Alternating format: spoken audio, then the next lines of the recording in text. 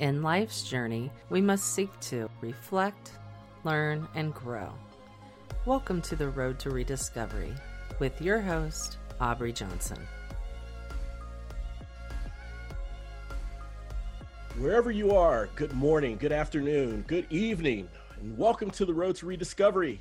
I'm your host, Aubrey Johnson. It's so great to have you on the journey with me.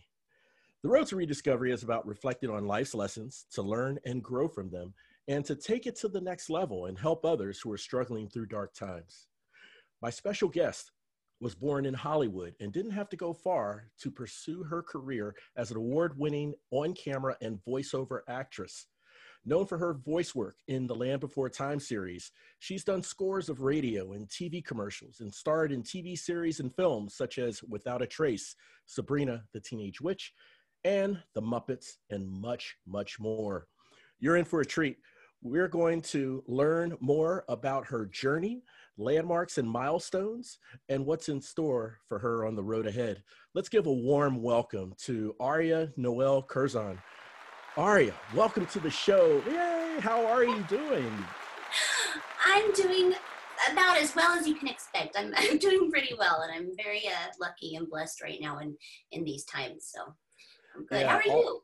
Oh, thank you for asking. I'm doing great. Yeah, I am just so glad to have connected with you so that we can talk and just share a glimpse of who you are and what your journey is and where you're going with the listeners and just some of those tremendous nuggets of knowledge, right, and lessons that you've learned in your journey. So I'm just thrilled to have you, and I'm doing great. Thank you. Awesome. All right, so let's learn about Aria. Okay, you were born and raised in Southern California, is that right? That is correct. Awesome, awesome. Can you share with the listeners, how did you get started into acting? Oh, well, let's go to the beginning. I remember being pretty young. I was really into Shirley Temple and, other cute shows like that when I was a kid. And I just remember kind of thinking, like, people would compare me to her because of my curly hair, and I was a little blonde kid. And it was kind of suggested that maybe my parents should try to get me into commercials. And my parents are both performers in their own right. They're musicians for the most part. Mm-hmm.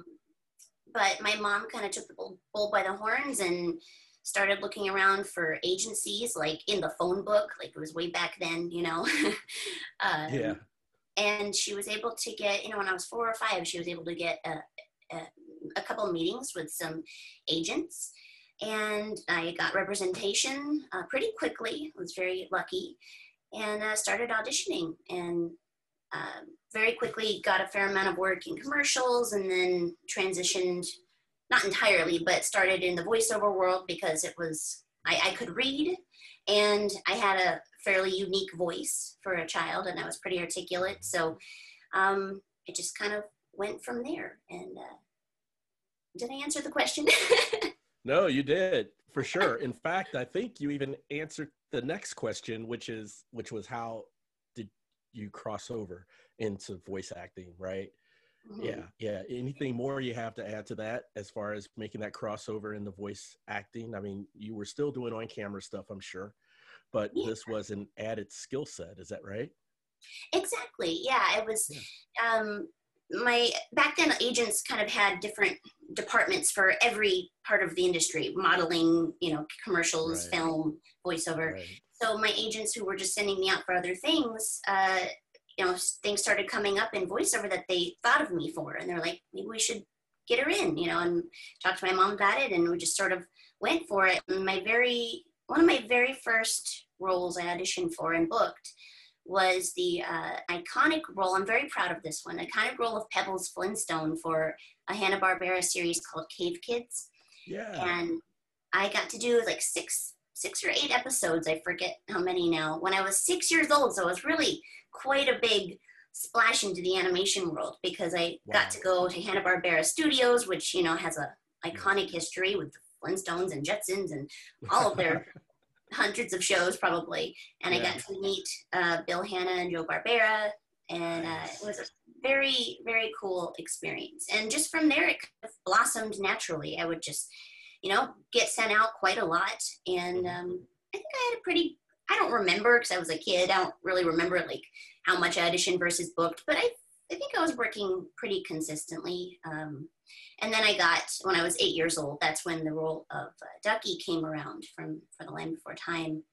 And my agent, they had already had a bunch of auditions, and I wasn't even going to go in for it, but we found out that it was happening through another friend who auditioned. And my agent kind of put her neck out there for me and got me an audition. She was like, this is the girl, like she's the one. Yeah. I don't know why she believed in me so much when I was like 8 years old, but she was really great. And I still know her to this day. Her name is LJ. And yeah, I went in and I got the role. And it's been 20 years of doing that voice. So it was a good one. Yeah. Amazing. Yeah. Tremendous. What an experience. I mean, an exciting experience. I personally, I'm a huge Hanna-Barbera fan. I grew up watching the Flintstones, grew up watching the Jetsons, and I guess Yogi and all those guys, and to be able to go to the studios and meet the creators, right? The ones whose names is out there, for the branding of that animation. That's tremendous. I actually have something that relates to this. I can show it to you real quick. Okay, yeah, please do. Okay.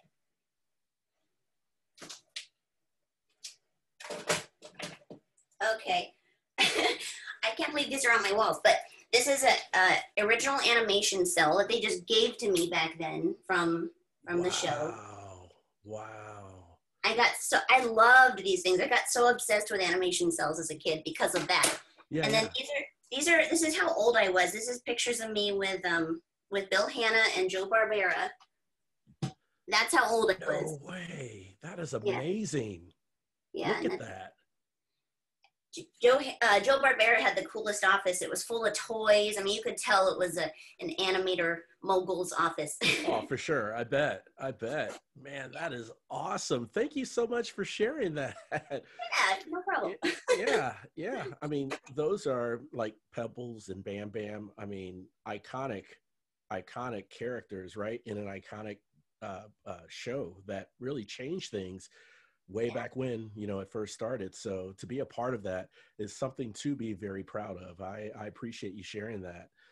So when it comes to the journey that you've had thus far, well, let's not say thus far, but let's say in the early days, right? I'm assuming based on your career early in life that a traditional childhood, to say that you've had a traditional childhood would really be kind of modest. You've had more than something outside of a traditional childhood. Is that accurate? Yeah, I suppose that could be said. It's kind of taken growing up and looking back on it, because as a kid, it all felt pretty normal to me. Right. And my parents, I think, did a good job at keeping me grounded and like focused on what matters in life more than just fame and success. Right. So to me, it always felt like a fun after school activity, or sports, or anything any other kid would do. Mm-hmm. But yeah, there was definitely that dynamic of having been on TV and that difference that creates for you with your peers, maybe who haven't been on TV. Right. But I was always in and out of like regular school, so I got a good feel for that. I was also homeschooled on and off. That was kind of outside of the normal experience, Sure. But overall, I feel like I was protected pretty well from the more negative sides of Hollywood, and I think I came out of it okay in the end. Yeah, no, that's awesome. That's great, and it's beautiful. I love hearing that because I don't know. I've heard some stories, just documentaries. I don't know how true they are, but people who start in entertainment in Hollywood at a young age, and as they get older, go a certain path, and that path may be a little deviated from the original plan, and because there are pockets of that, I would believe, in Hollywood, as it would be in anything else, it can be a slippery slope, you know. It can be easy to go in that direction, especially when you start feeling, I don't know, the fruits of fame and fortune and that sort of thing. So it was really awesome to hear that your parents kept you grounded. Um, you have a great sense of humility about you, you know, and just grateful for the opportunities that you've had and continue to have. So yeah, coming out on the other side, squeaky clean and shiny, that's a beautiful thing. So how about routines? When it came to like your schedule and routines, I would imagine your parents would have kept you on a pretty steady routine that wasn't too outside of what a normal child would go through, right? Like when it comes to brushing your teeth, going to bed, you know, and having supper, playing with friends, and that sort of thing. Yeah, absolutely. Like even when I was homeschooled, I Hmm. never was starved for interaction with people, or, we had a good family life, and we did often do dinners together. And I don't remember how strict my bedtime was because I was raised an only child. So, Right. there's that wiggle room you try to Yeah. fight Yeah. for sometimes. Hmm. Um, but yeah, for the most part, I was lucky enough as a kid to be able to explore a lot of interests. I was always doing an art class or a dance class or horseback riding or ice Nice. skating, something. Nice. And so maybe that was a little bit outside of a routine. But there were times, where it was like the same. I'd have to do those things every week on whatever day Right. that was. So it'd Right. be some sort of long-term routine. Um, and I will say, like, as an addendum or an additional thing to your prior question, Sure. just because I was lucky enough to come out fairly unscathed, I definitely, whatever documentaries you've seen, probably have a lot of truth to them because I've certainly seen plenty of colleagues and peers go all kinds of different ways. So, I understand. I yeah. understand. Well, I appreciate you sharing that as well, you know, and that's something that I don't know. It kind of reaffirms what I've watched. I don't know. All right, so I'd love to talk about. I'd love to talk about, let's say, the voiceover piece. Okay, um, you know, I kind of have. I dabble in voiceover just a little bit. Um, uh, the prior area that I came from, which is Cincinnati, Ohio, I have representation. In fact, I still do, and for voiceover projects that, you know, with clients that I've worked with over the years, um, and I've done on camera stuff too, right? So uh, again, from the Midwest, very low visibility, nothing national. I've done some regional stuff, but anyhow, it's a passion of mine that I've had since 2001, right? And so I've done a lot of reading up on voiceover before taking the plunge to actually get into the networking with, you know, with people and creative directors and all that sort of thing. So one of the things that I've learned when it came to voiceover is that, let's say, rewind back to the 70s or the 80s, from what I've understood, back in those years, in those times, voiceover was kind of considered an afterthought type of gig, right? So almost secondary to on-screen acting when it came to commercials, TV shows, films, and that sort of thing. But then as you fast forward 10, 15, 20, 25 years, with the advancement of technology, with the advancement of just animated movies, and now it's not just, you know, Disney that's the king of the hill, so to speak, but then Pixar comes in and then a bunch of others, right? um, uh, Now you have big names, A-listers, right? That are being asked and willingly, you know, participating their voice in movies. I mean, think of Tom Hanks in Toy Story, right? Mike Myers and Eddie Murphy in Shrek and that sort of thing. So with the big name animated films you've voiced, you know, like with Pebbles and with Land Before Time, does what I just explained represent some of the things that you may have had to contend with when it came to auditioning and getting parts? Oh, absolutely. I've definitely seen that evolution myself. Mm-hmm. Being pretty aware of what the industry was like in the early 90s when I started. Um, you're right, the voiceover world was completely separate. The voiceover stars were voiceover stars, and then the movie stars were movie stars. And Mm-hmm. there was what seemed like a lot more work because it was like this tier, like the top tier voiceover people were doing the biggest roles and everybody else, taking in what was left. And now when the celebrities come in and take the big ones, then it's like the top guys are now kind of doing the second, supporting roles. And then, so I've definitely seen that dynamic at play, but on the same token, or in the same token, as you said, there's a lot more being produced now. There's a lot more opportunities and content that needs talent. So, Yeah. as a friend of mine, Rob Paulson, I think, said, "What a higher tide raises all boats," or something like that. Just There you go. Yeah. there's more opportunity, and everybody can find it. And, Oh, for sure. There's a lot of work for everyone, right? yeah. Especially now with the different types of modalities of voiceover. I mean, there's audiobooks now and podcasting, as we know, and the voice recordings for companies and that sort of thing.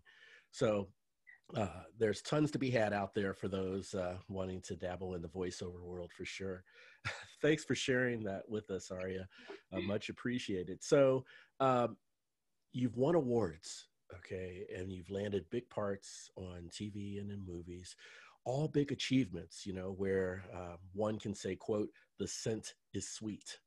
So are there any poignant times in your career where you feel you kind of fell short, but really took to heart in learning from that experience? Is there anything like that you can share? Wow, it's an interesting question. You mean within the context of a job or a role? Well, yeah, in any context, basically, maybe there is a part that you receive, but you, in your heart of hearts, may not have felt that you've played out that role to your fullest potential, or maybe it's something you were really hoping to get that you didn't, in any capacity in your career. Is there any event like that happened? I can see that it being true and in multiple ways, Mm-hmm. actually. I mean, a lot of artists, I think, are somewhat perfectionists, and I could listen to just about any role or watch anything I've done and be like, "Oh man, why did I do that? I should have done that." Or, Yeah, yeah, maybe it's the editor's choice, or maybe it was just me. yeah, But on a fine, like with a fine tooth comb, you could go through just about anything in life and maybe wish you would have done it a little differently. yeah. But as far as like a specific example, um, I mean, there were a couple roles I really wish I would have gotten, Mm-hmm. even small ones, like a small part in the Titanic. That would have been Right. fun to go down and film with all those people. Yeah, Um, yeah, yeah. And if there, there was what? okay, go ahead. No, there was this other one.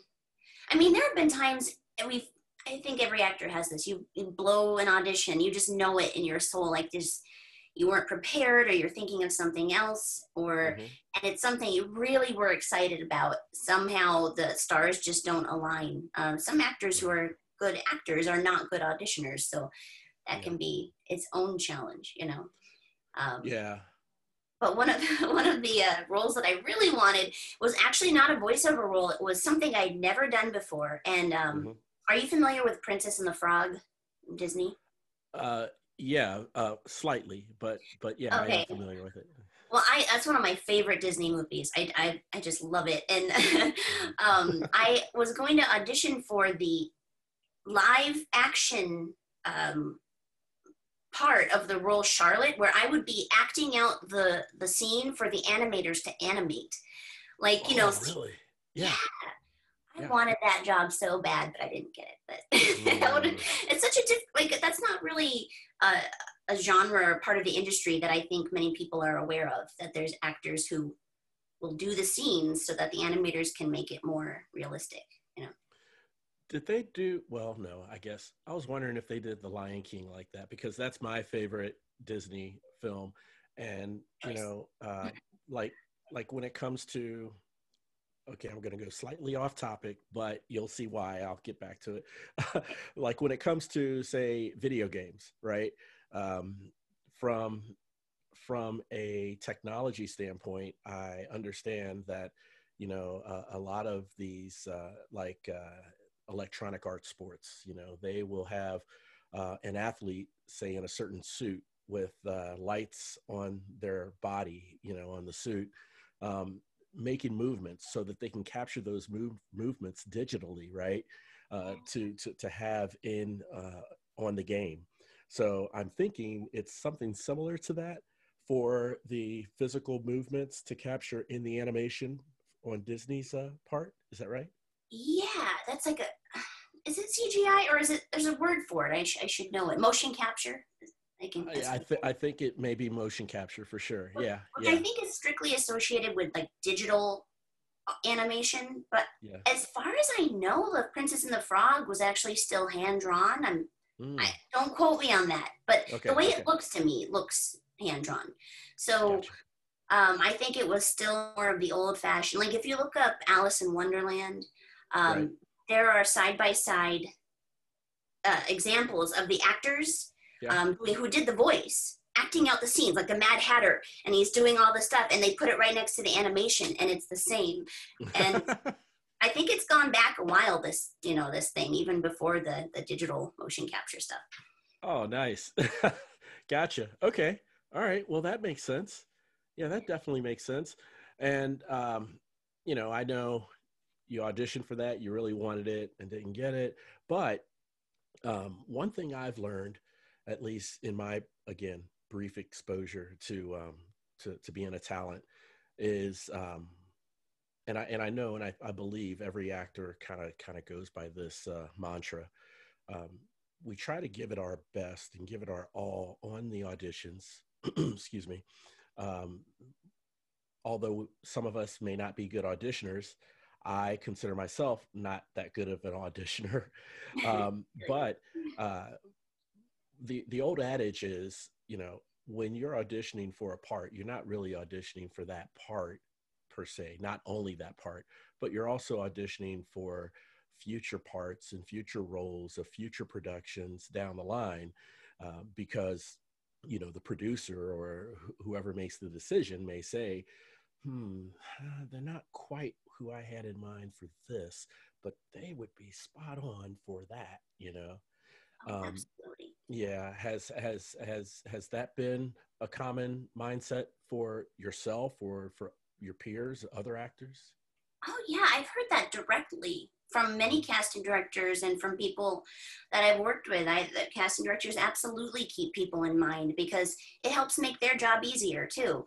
Like instead of having to go through 1,000 people, oh wow, I remember that guy with the deep voice. We need that, and you know, he wasn't right for the little insect character, but now he's right for the giant or whatever. That's right. And I know people who have auditioned for things, and years later they get a call because someone remembered them. So it's always good to be positively memorable and you know, be unique too, because uniqueness helps you stand out. You know, if you're not like everybody, then you know, they have many other options. Yeah, no, so true, 100%. So what have you learned so far about yourself throughout this journey? Oh, wow. That's a good question. It's a little, I mean, it could go through, that could take hours to answer, but I think I've learned a lot about growing up from that place, having a lot of success as a kid doesn't necessarily set you up for being an adult and the challenges and things that will arise and the self-determination that it's going to take to transition through that period. Right. Also, being a kid actor, I would say, and just being a friendly, life-loving kid in general, like I was pretty much a people pleaser. And I've had to learn over many, many years how to have some better boundaries and say no if I need to say no. And Sure. that's just a constant journey. But I also learned that this whole acting thing is pretty much in my soul to some degree, because even when I take breaks or don't think about it for a while, there's always something there that comes alive when I get the opportunity to be creative like that. Very nice. Very nice. So what is the best advice you have received in your career? Oh, best advice. I would say just to treat everybody well, like treat the second AD assistant person just as well as you would the executive producers. Mm-hmm. It's kind of a negative way of putting it, but someone said, the people you meet on the way up are going to be the same ones that you see on the way down. They've said that. Yeah, for sure. I've heard that too. So no matter what happens, no matter how hard you try in life, you're going to get what's meant for you, and some things are not going to be meant for you. So right. Changing your nature as a person or disregarding others or during the process is not going to pay off in the long run, No, for sure it's not. No, it's not. So some may acknowledge success, okay, the term success, as reaching a target or a goal or a significant milestone in their lives, right? I personally believe in my heart of hearts that success is more about the direction that you're headed and not so much a destination.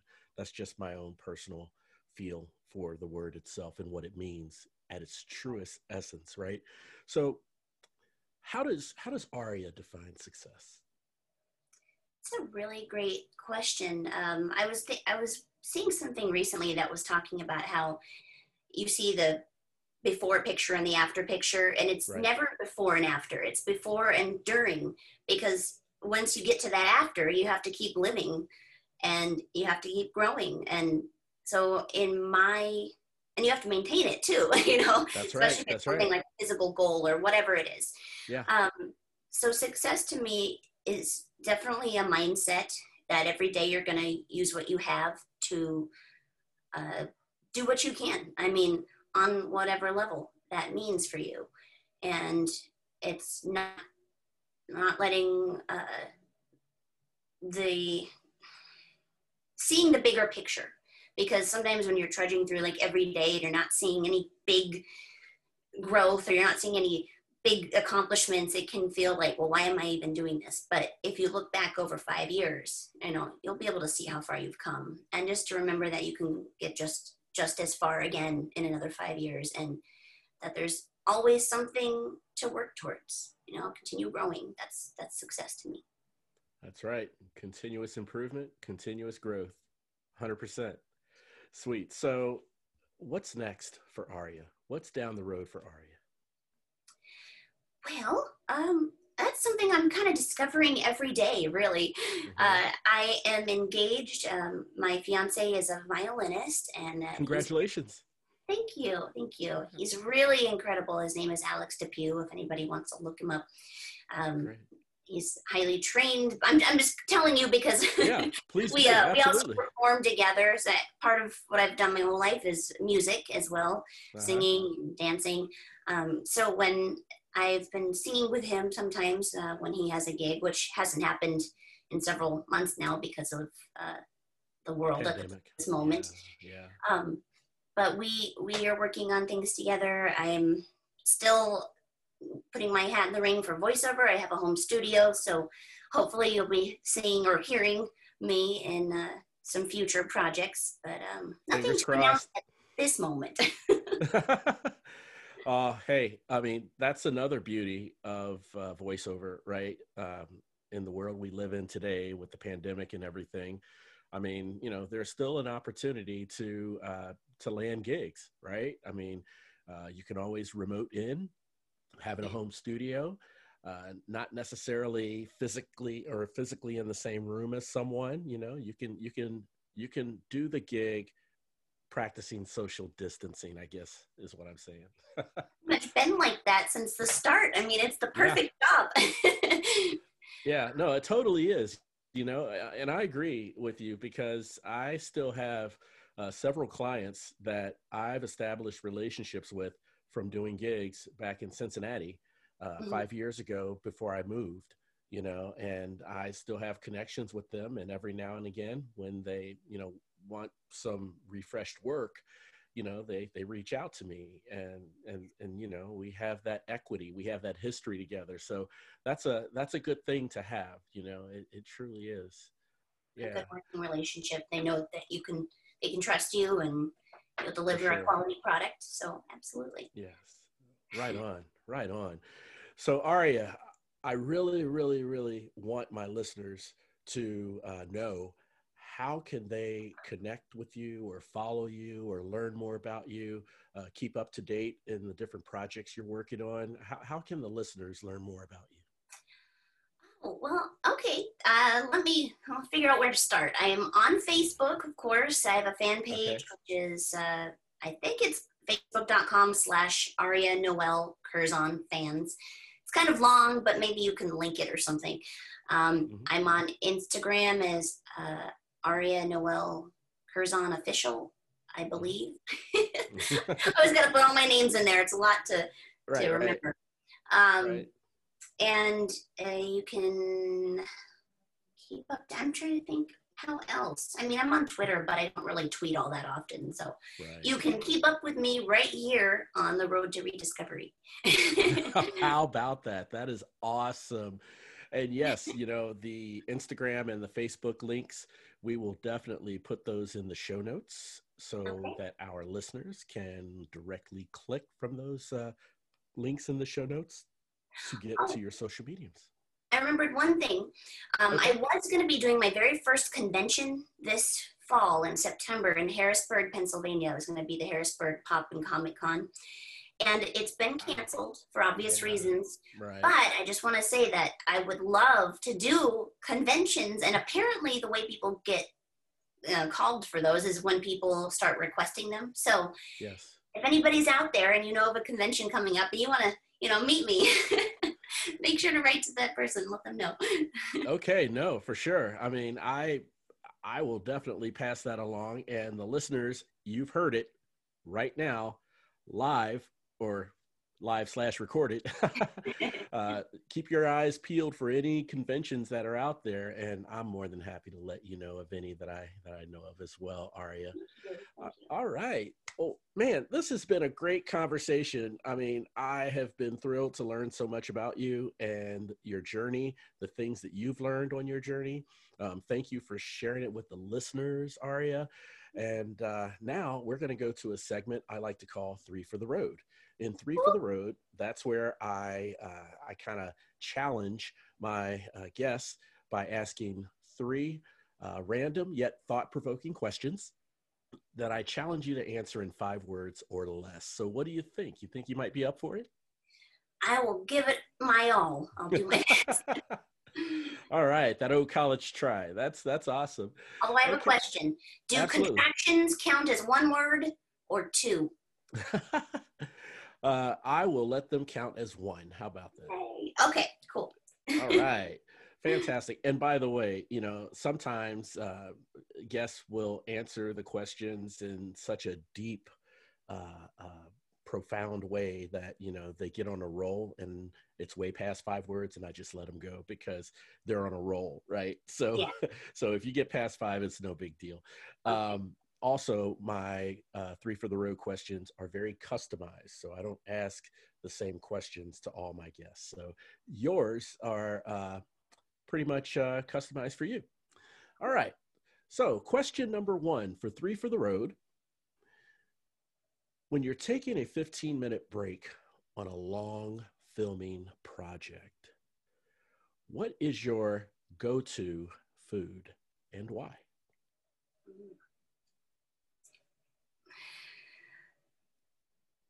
Tacos. Nice. They hit every time. Every time, like street tacos? Yeah. Very good. Oh man, they're delicious too. Yeah, love Mexican food. All right, fill in the blank. Unlike screen acting, voice acting allows me to wear pajamas. I love that. And it's so spot on and so appropriate to the way we're living with what's going on today, right? Exactly. I mean, on my day job, I'm working remotely from home. I have been since March, and I like to call it TV anchor gear, right? Where from the waist up, I have on, shirt, tie, jacket, and then from the waist down, it's like pajama pants, shorts, whatever. Yeah. Yeah. I love that. I love that response. Great job. Number 3 for the road. You get to spend 1 year on the moon. Now, the only thing is the moon is stuck in the year 2003. You get to take 3 films with you, and that's all you're able to watch up there for the entire year. What are those films? Man, I feel like this is one of those times where I'll look back and be like, should I have chosen? Oh, okay. Right. But I'm just going to go with my first instincts here, okay? Okay. This is also, I'm in 2003, so I'm that age, right? That's right. Or am I going back in time? Okay. Yep. Then I'm going to say Lord of the Rings, whichever one came out before 2003, because I'm sure there was at least one. Right. Legally Blonde, because I don't know how many times I've seen that movie. It's silly, but it's kind of a feel-good, fun film. So Right. It is. And I'm going to think back a little bit.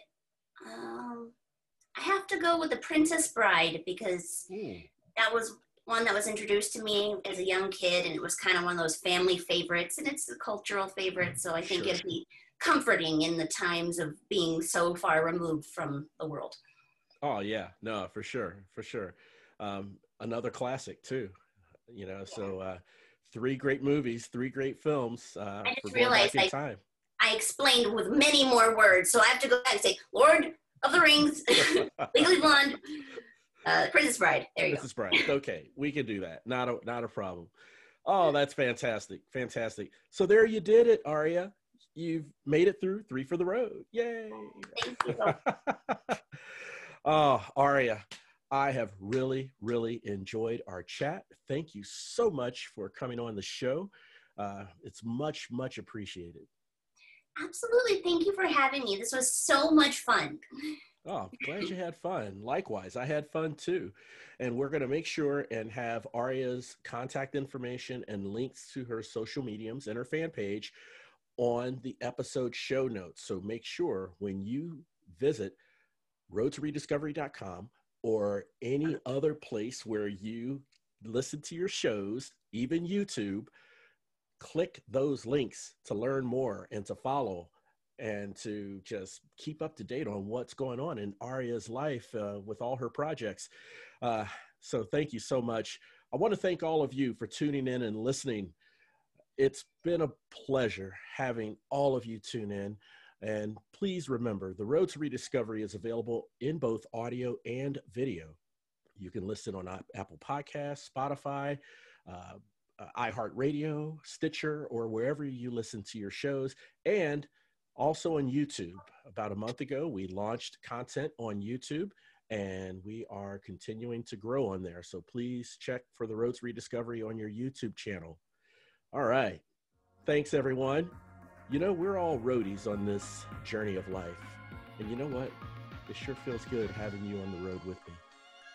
Thanks so much for listening. We'll chat again soon.